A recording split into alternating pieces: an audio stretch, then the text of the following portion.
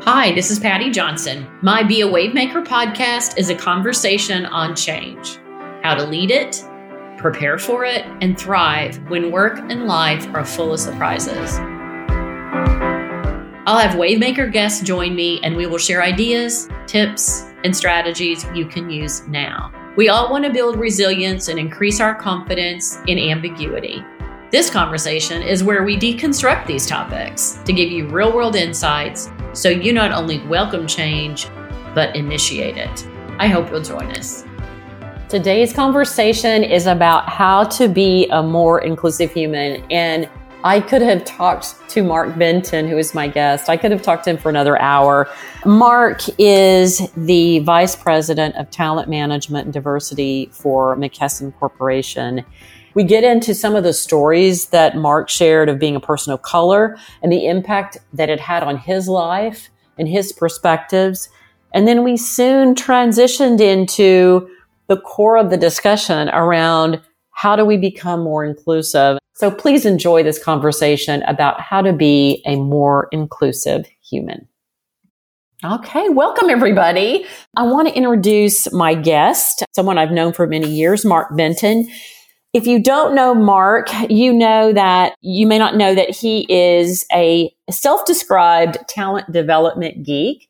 He is the Vice President of Talent Management and Diversity with McKesson Corporation and has worked for over 26 years, Mark, which is hard to believe. Has had a very successful career in the HR talent space and is really known for being both compassionate, high empathy, but straight talk, and has really helped so many leaders across all levels, multiple industries and geographies. And Mark, I love that when I asked how you self-describe yourself, you said husband, father, grateful son, talent development geek, as I mentioned, and helping others to lead with passion and purpose, which I know for a long time that's been a real driver for you, really important to you.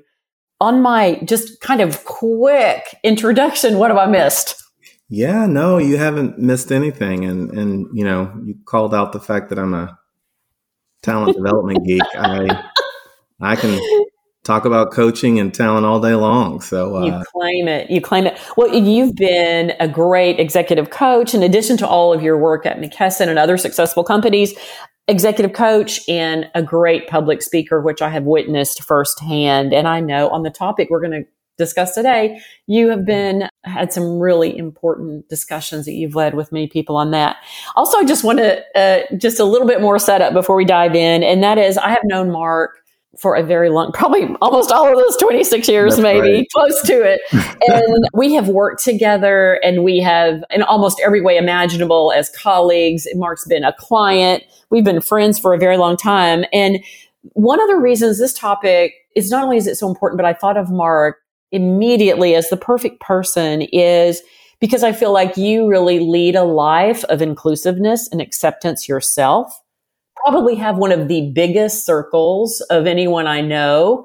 And also you have expertise in this area from an organization where you lead and have responsibility for some of the diversity functions, speak on it as an expert in so many valuable experiences. When you put that all together, it was sort of like when I knew I wanted to get into this topic, you were the perfect person. So thank you. Yeah. So with that, let's dive in. So I want to talk to you about this topic of how to be a more inclusive human. So take me back when you first started your career. Think about this topic of inclusiveness and what that meant then versus what is your experience like today? What has changed for you? Yeah. You know, it's an interesting question because if I, go back, I think the first time that I really understood this whole concept or experienced this whole concept of, diversity, inclusion, equity, was right after I graduated from college. So I went to Baylor University in the Bear. Texas. Yep, Sikkim Bears. And I had a job. My first job was working in the student affairs department, and I was the coordinator for student involvement. Right. And basically, that role was where I had a student organization of volunteers that would basically man an information booth. And any student could come up to the booth and, ask questions about how to get involved and what things were on campus that, they clubs and organizations, initiatives that they could get involved in. And so I, basically was the counselor and guide to that volunteer group. And, my office was right on the other side of the booth. And what I noticed as, I would sit in my office and listen to the conversations, I noticed that the white students, when they would come, they would, really be confident about, looking for this, I'm looking for that, what about an opportunity here? And I noticed that the students, really seemed to feel comfortable and really engage with them. But when I noticed that students of color would walk up, they seemed to be a little more timid, a little bit more, not as confident, and the engagement was off. I could just hear it. And so to make a long story short, I started an initiative where I said, I think it would be important for me to find out how are we really servicing all the students here at Baylor to help them get involved and understand where these opportunities are. And as I started to have those conversations with the volunteer students, I could see that their exposure to people that were different, people that, had different backgrounds, thought differently, prayed, worshiped differently than them, that, they weren't comfortable engaging. And so I really took it upon myself to start thinking about how to create more belonging. And I think back then, I didn't really know much about the concepts of diversity and inclusion, but I knew inherently that I wanted to create an environment that people felt safe and comfortable to be who they were. And I also thought about the fact of, having just graduated as a Black student at Baylor, there were not many times that I felt excluded. There were lots of times I felt like I was the only one, the only person of color in the room. And there was many times that happened. But just how I grew up and the environment I grew up in an all, white neighborhood and, went to, all white schools, and Baylor at that point in time was, predominantly, a white university. I just felt a little more comfortable and confident, but I could see how someone who didn't have that comfort would feel that way. And so that's really where it started for me. And then as my education around this space has evolved, over those 26 years. Yes. I've become much more in tune as an adult as I see what's happening in our world. I still, like many of us, if we're paying attention, I see the inequities between, Black and white and people of color. And I sense that the one thing that we're not leaned into is understanding that, we all have the same blood pumping through our veins. On the inside, we're all the same. Mostly we got all the same parts and pieces. Mm-hmm. But on the outside, we're different. But inside, we're not that different in what we need. We need to feel belonging. We need to feel safe.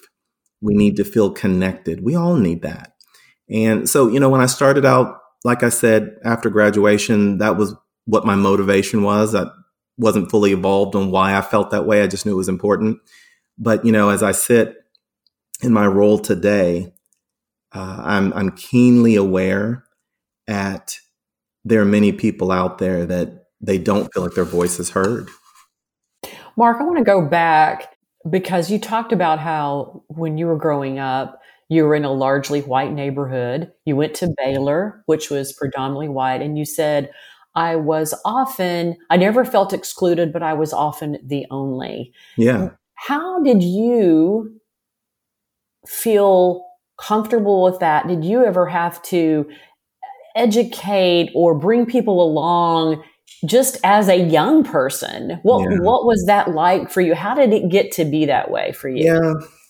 Well, real talk, right? Yes, of Yeah. course. Yeah. Yep. Well, there are distinct times that I remember in my life where, I was, called the N word, by little children. I was 6 and they were 6, and they would, say that, and I didn't really know what it meant. And my parents, they they tell a story of one day I came home from school and I asked them, Mom, Dad, what is an N? And the way they tell it, I don't know that I recognized it at the time, but it was like a gut punch, and they said that just they felt like the air had been knocked out of them. And we always had these real conversations, and they told me about what it meant, and that that word, you know the connotation behind it, the ugliness behind it.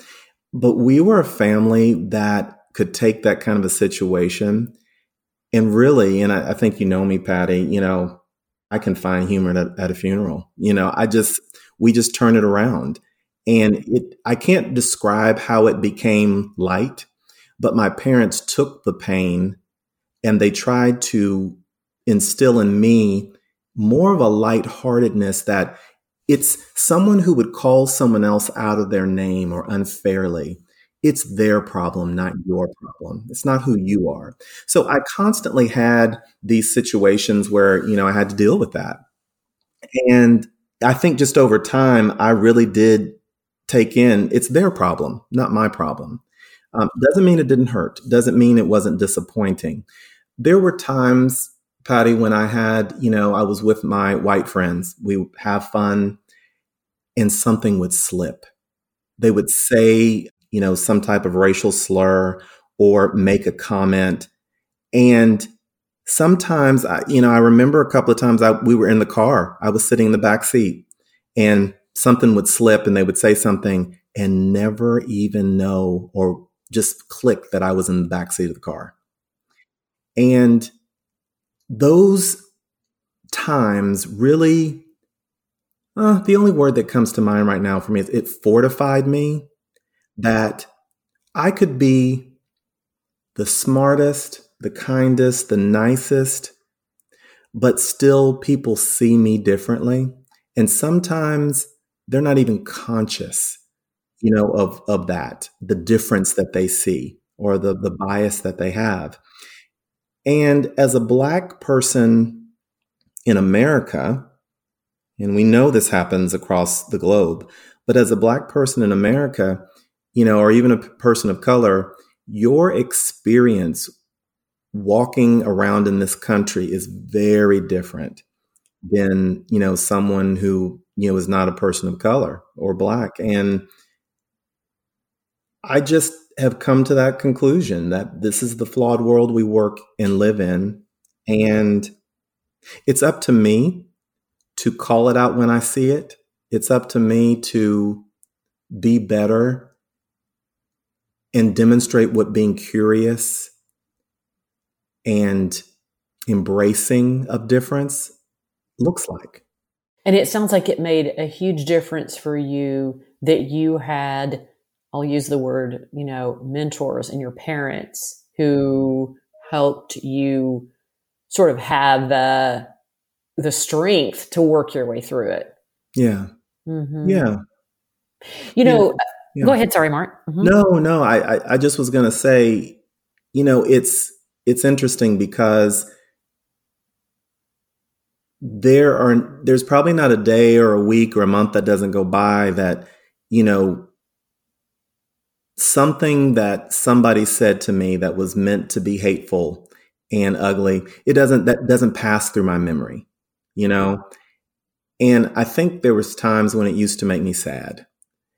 But now it fuels me in a positive way to continue to embrace people, show kindness, be gracious, and allow people to be, and I'll use the term maybe sometimes ignorant to that words hurt and that beliefs that are not grounded in grace and truth hurt.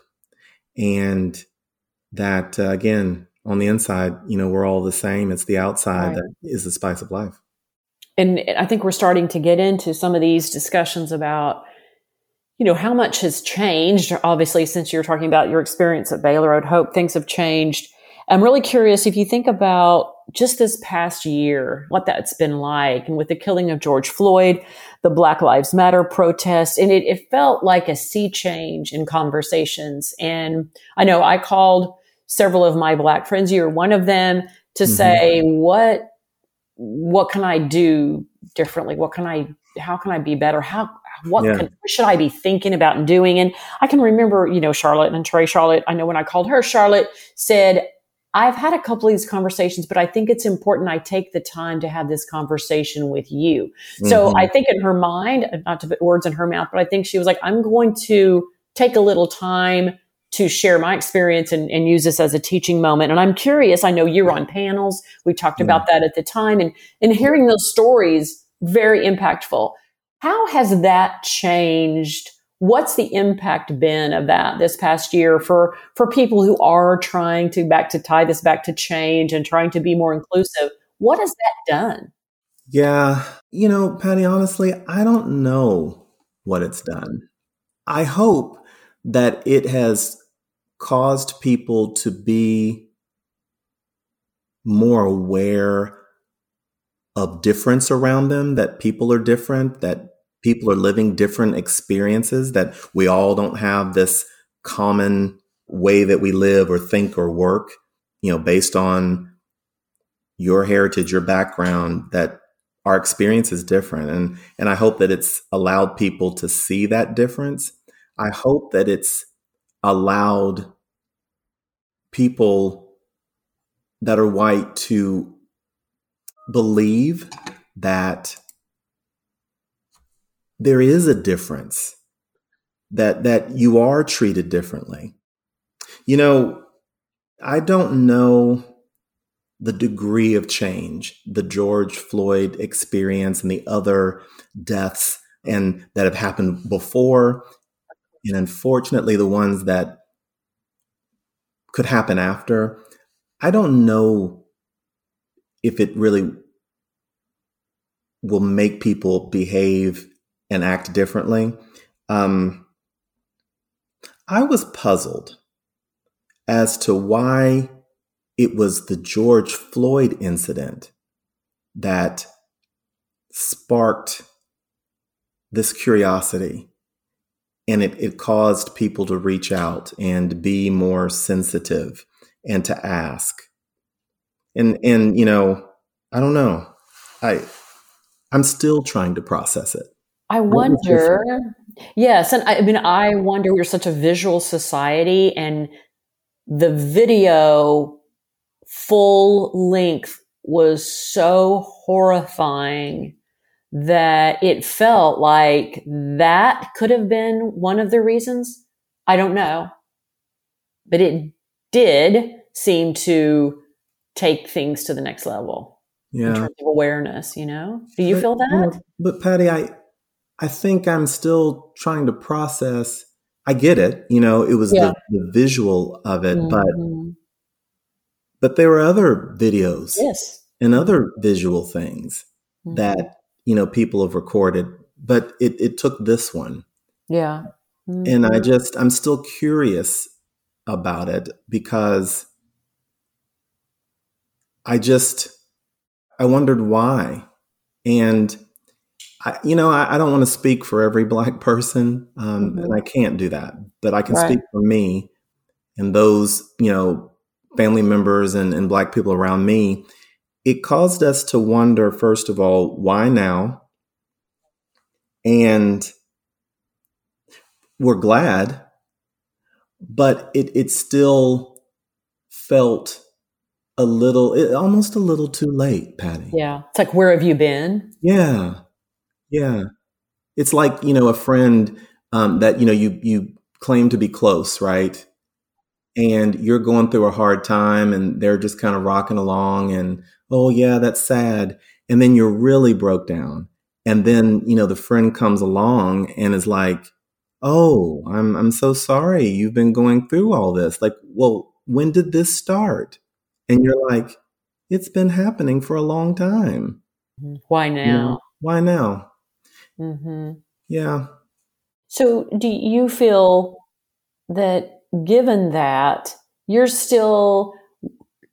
sounds like you still aren't sure yet what the impact of that is going to be, and that the fact that it felt like a late reaction to you, and there was so much conversation, at least in organizations. But when you think about that right now, I won't ask you to predict the future, but I guess I would ask you to say, in terms of back to our topic here and change in individual behavior, have you seen any change in individual behavior? Well, I'll tell you where I am right now. Yep. The way that I think people are behaving now, I do sense a little more openness and welcoming. Like it's little things. Like when I would go to the grocery store, and it wasn't an electric door or something, I have to hold the door open or something. I sense people being a little kinder and gentler to one another. And I don't know if it's just because, we're also living in the midst of a pandemic, and sometimes we're just so craving for human interaction and, connectivity that's causing people to lean in a bit more. I think if I have to predict what I think the events of this past summer and, specifically events like George Floyd and others, what I hope happens is it's the whole concept of, the glass ceiling, right? Women talk about the glass ceiling, people of color talk about the glass ceiling. And I remember, it was actually, I guess, Hillary Clinton, when she, made that comment when, she wasn't successful in her bid. She said, we may not have broken it, but there's lots of cracks in it. And, maybe she's paved the way, for others.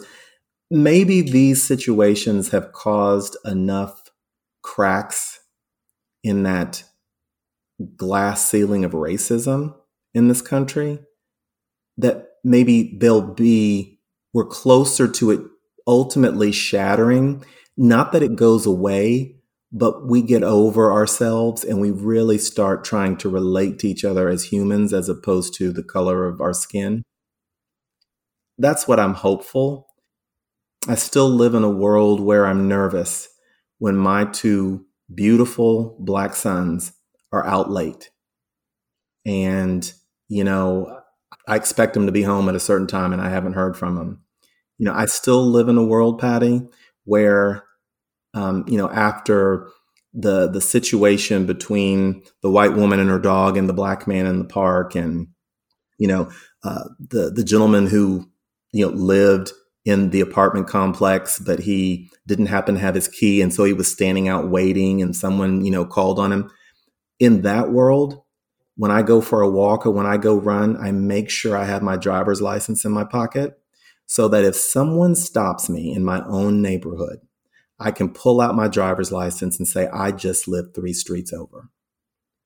I live in that world still. And so I think the reason why you don't hear a lot of optimism in my voice is because for me and many others, that's our reality still. And that reality is not going to change overnight, regardless of all the conversation. Right. Right. Mm-hmm. Yeah. Systemic. Yeah. Well, that got kind of heavy, didn't it? It got truthful. It got real. It got real. And I know, and I think I'm thinking about, it's interesting because both of us doing the kind of work that we do, and especially for you, every organization, every leader out there is so much conversation about equity, about inclusion. And I'm wondering, connecting this back to this, your comments about, the day-to-day reality probably hasn't changed that much. I'm curious, do you feel that there is, in organizations, do you see leaders moving the needle, at least in terms of defining what do we need to do differently? Mm-hmm. Is that changing at all? Do you feel like the conversation's different than what it was before? Yeah. Now, I will tell you, in the work that I do, being a person that focuses on talent and identifying talent, how we develop talent, how we, think about talent for the future, I have seen within my own organization huge strides around bringing in more people of color at the highest levels in the organization, so that people lower and junior in the organization, they see someone in the C-suite or close to it that looks like them, that has an experience like them. And that's so important. Huge difference. Yeah. And I think when that phenomenon is happening in our organizations where we work, then we want to start also seeing that happen in the neighborhoods where we live and the countries that we, live in, and then, the planet that we're on. But I think like that ripple or those cracks, it's just going to take a lot of us continuing to, keep knocking at it in order for it to ultimately crack. But yeah, I have been very encouraged, and I can only speak to, the organization where I work at McKesson. We have a CEO in Brian Tyler and a leadership team that are committed to inclusion. And they're not just, it's not lip service. And the reason why I know it's not lip service is because of the intentionality week after week, month over month, where they set the expectation for what an inclusive environment looks like, what an inclusive human looks like. And I think it's not tied to, there's a business reason. It's tied really to, it's the right thing to do. It's the right thing to do. Yeah. Mm-hmm. So that makes me hopeful. And I do see change happening there. Right. It does seem like the level of priority, a totally different conversation. I mean, it used to be, as 5 years ago, we were all talking about, how many, your hiring mm-hmm. metrics. And it just feels like, inclusion is taken over that a little bit. I want to talk a bit about the history of, I say short history. A lot of organizations have really spent a lot of energy on unconscious bias. You and I have never talked about this, but, and it's kind of like, if you're somebody that wants to change, can you train your way to inclusivity? And I know, Christy Erickson, Christy has always said, if it's unconscious bias, you can't go to a training program. If it's unconscious, you don't really know you have it. You can't, like those two things are in conflict.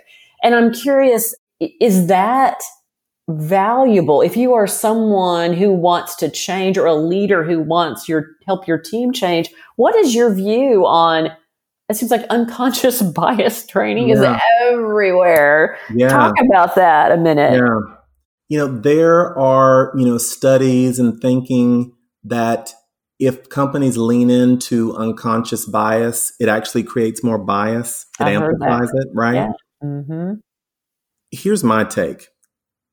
I think it's important to do something, right? It's important to do something. And I think it's not just one size won't fit all. So I think you do unconscious bias training and you help people to understand what bias is and that we all have it.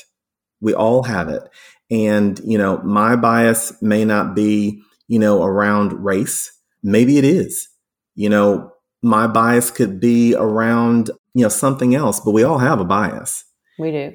And it's unconscious. And so what we have to do is bring it to a conscious level.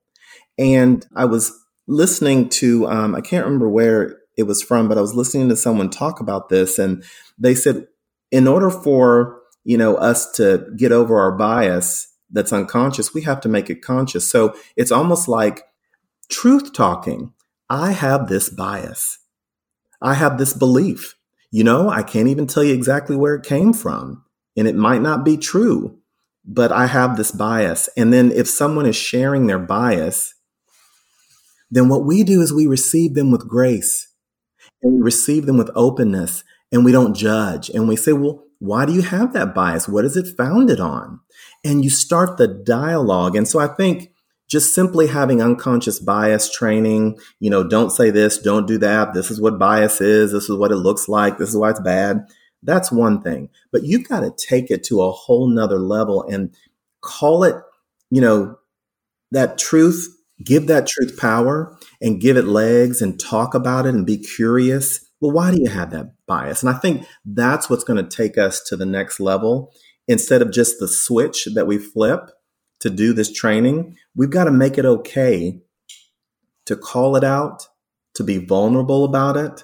We've got to teach people that when they hear or see a bias, that they are gracious and allow it to go out.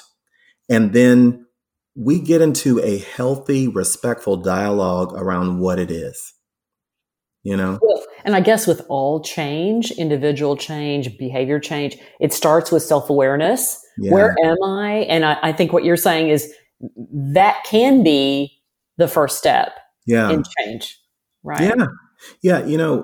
Patty, if you want to give yourself, I think the most valuable gift, give yourself the gift of self-awareness. I think that when we can step back and we can just realize I might not be right, in my thinking, or I might not be founded. I don't know why I think this or say this or do this. It might not be right.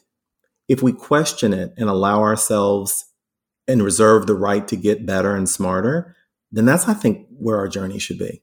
Yes. And on many topics, right? We could certainly talk about that. I want to get to, give me some examples of people that you've witnessed or behaviors that you've seen of inclusiveness. If someone wants to get better, grow in this area, one thing you just mentioned is self-awareness, but do you have any examples or stories where you've seen people really change, grow in this area that come to mind? Well, how does it look like? Someone who is modeling inclusiveness, what are they doing? I guess is the way to ask it. Yeah, people that I have seen that model inclusive behavior, they're doing a couple of things. They're doing it consistently and they're doing it intentionally. And not to do a shameless plug here, but please go. One of the ways that I've started really talking about this is through a framework that I've been building, and I've even talked to you about it a little bit, and that's this framework of leading on purpose. And one of the core things about leading on purpose is a leader that is inclusive. What they do is they understand first that you have to have good trust with people.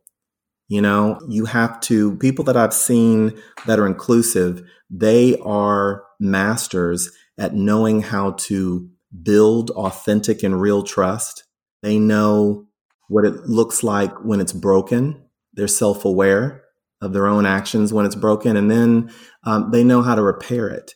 I'm a big Coveyite, and, Stephen M.R. Covey has a great quote that I have just quoted for years now in this training that I love called Speed of Trust.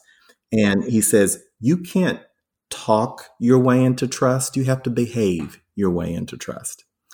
And so I think that's a foundational element of someone who is trying to be inclusive. You've got to be seen as someone that is worthy of my trust, for me to be vulnerable with you.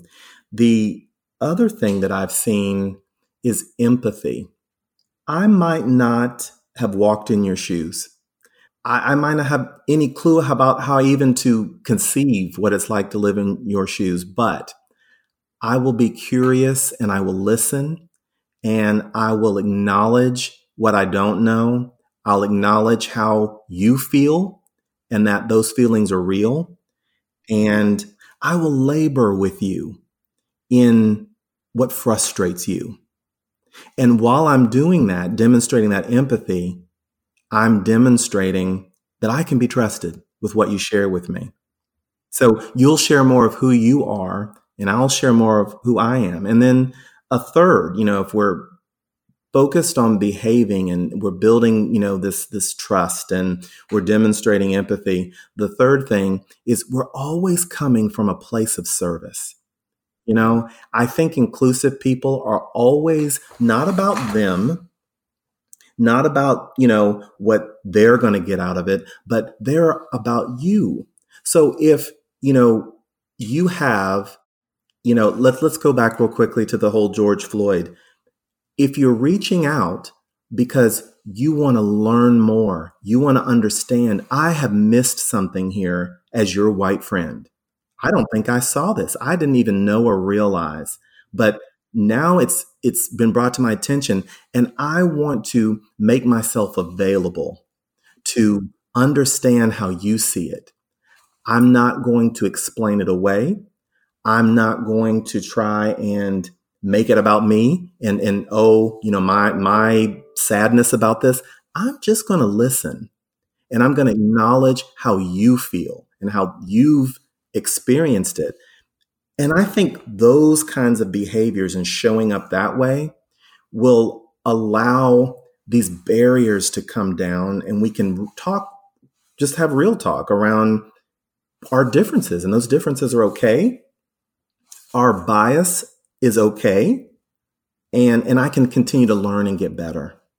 Is that helpful? Does that answer your question? It does. And I hear a few things in there. One is, we talked about earlier, is self-awareness. And the second, you mentioned a lot about listening and being willing to recognize you don't know everything. Your experience is different than mine, but I can learn from you. And I think the key thing is in translating that into some action. I might do something differently now that I better understand. Yeah. And it's funny, as I would never begin to equate that what we've been talking about here, but I can think back to my days at Accenture and being a woman, often the only woman in the room, or not many, and maybe the only working mom leader there, and and I can remember, talk about actions people took, inclusive people. I cannot tell you how many examples of more senior women who said, "Why don't you need to come be on this committee?" When I was really too young to have been on it, didn't have all the experience, but was pulled on. Or somebody who said, "Oh, while you're in town, I'm going to arrange lunch for you to meet this other person." And I was so naive at the time. I thought, aren't they nice? They're just being so nice to me. What I now see is they were being inclusive. They were sending me, helping me through, helping me create a circle. Yeah. Patty, and you know what I mean? Yeah, they were demonstrating, they were establishing trust with you, right? They understood that you had a need. They were empathizing with, hey, where you are, I see it. And let me be of service to help connect you, here, or connect you there. And I want to make a quick point. We've been talking about, white, Black, people of color, but this whole inclusiveness, it is broader. And I love the fact that you talked about, the working mother who, is working hard, and, she's the woman, and there's a team of men, and the men are not inclusive, and they regulate, their, female counterpart to a certain role, or her voice is not heard. That is another horrific example of non-inclusive behavior. And so that's important. But I think all the things we talked about, as it relates to, we were talking about color, and I was talking about that, it relates to gender. For sure. Being inclusive, and, orientation, and, lifestyle, all these things. We need to embrace difference as a strength. I agree. And I think I'm glad you brought that point up, because I think inclusiveness is much broader than color or even gender. I mean, and so I hope everything we've talked about is very translatable. And I heard things like, building trust and being of service, listening, recognizing that you don't have all of the answers. You might learn more and change your mind, that your experience is different than mine. And that means you're going to come at it different. Also self-awareness. We talked about a lot of things. Yeah. I know in the spirit of time, sadly, I can keep talking about this with you for another hour. In the spirit of time, I want to ask you just any other advice you have for someone who really wants to be more inclusive on any spectrum, whether it's, it doesn't really matter, just in terms of being more inclusive of people different than myself. Yeah. Anything else that you would say that you haven't touched on in terms of advice? Yeah. I think one way that you can easily do it, if you're trying to figure out, is what television shows do you watch? Are they all the same? Or do you use, your time watching TV to watch shows and programming that might educate you and help you to see and think about a situation differently? I also think it's important, and I've always challenged myself to do this, who's in my friendship circle? People that I go to and call and want to spend time with, are they all the same or are they different? And, getting out of that comfort zone to have difference in your life and being inclusive of difference and variety and uniqueness, that's another way that I think it's really important to be an inclusive person. It's things that I've personally done just to keep myself on my toes. And to tie it back to your very early stories of when you were much younger, is you didn't let those differences create dissonance. It was because if you're going to be around and engage with people with different perspectives and different experiences, you have to feel comfortable knowing that their perspectives are not going to be the same as yours. Patty, I'll say what you just sparked in me is, I don't know that I ever tried to play it safe, right? I always wanted to be out there, and I was curious and, I was ready, for the challenge and the opportunity. I've hated over this past year that I can't travel, because I love to go to all kinds of places and experience all kinds of different things. And just that mentality, being open. You can, yes. If you don't know Mark can light up the room, and that's just a natural, something natural that you have. So, okay, we're going to finish this conversation with 2 rapid fire, simple questions I ask everybody. First one, what do you know now that you wish you had known then? That this whole concept of being more inclusive, it's difficult. It's not something that we can solve quickly. It takes focus, and it takes work, and it takes us being very intentional. And time, as you said. Yeah. Okay, second one. What are you watching, reading, or listening that makes you think? Yeah. Well, since I can't travel, I find myself watching a lot of these kind of docu-entertainment shows. Right now, I'm watching Men in Kilts. Really? On Stars. Yeah. It's, I can't think of their names, but it's the 2 actors from that series Outlander, and they're just traveling around Scotland and getting close to their culture. And it's funny, and they have a fun camaraderie. I watch on the Smithsonian Channel, I think is what it is, Aerial America, where it, explores different, states, and it talks about the different states. So, that's one thing I've been watching. We just finished season 6 of Schitt's Creek. I was going to say, I knew you were going to mention Schitt's Creek. I knew it was coming. I almost I'm surprised it wasn't first, actually. It had to be respectable. I didn't want to stop. Oh, yeah. You had to show, the other side, but now we're getting down to the real stuff here. Okay. Yeah. Ridiculous. Well, and I think must have been Tammy Pinkston, who I interviewed earlier, and she was saying, Are you kidding? I think all day long. Sometimes I just want to watch something that's not going to make me think. I want to watch something that's just going to make me laugh. And so it seems like Schitt's Creek does it. Mark, thank you so much for taking the time to talk. And again, I could have talked to you for another hour, but I will be respectful, and we will end this topic on how to be a more inclusive human. And I hope this makes you all think, gives you ideas, spurs conversation, research, and so on. And Mark, I can't thank you enough. So we will continue the conversation next time, right? Yeah. Thank you, Patty. It's been a pleasure. Thank you. Thank you all for joining us today for Be a Wavemaker Conversations on Change. I hope you learned something new that you can take back and use. Please subscribe, as we'll have more conversations on change coming very soon. Have a great week.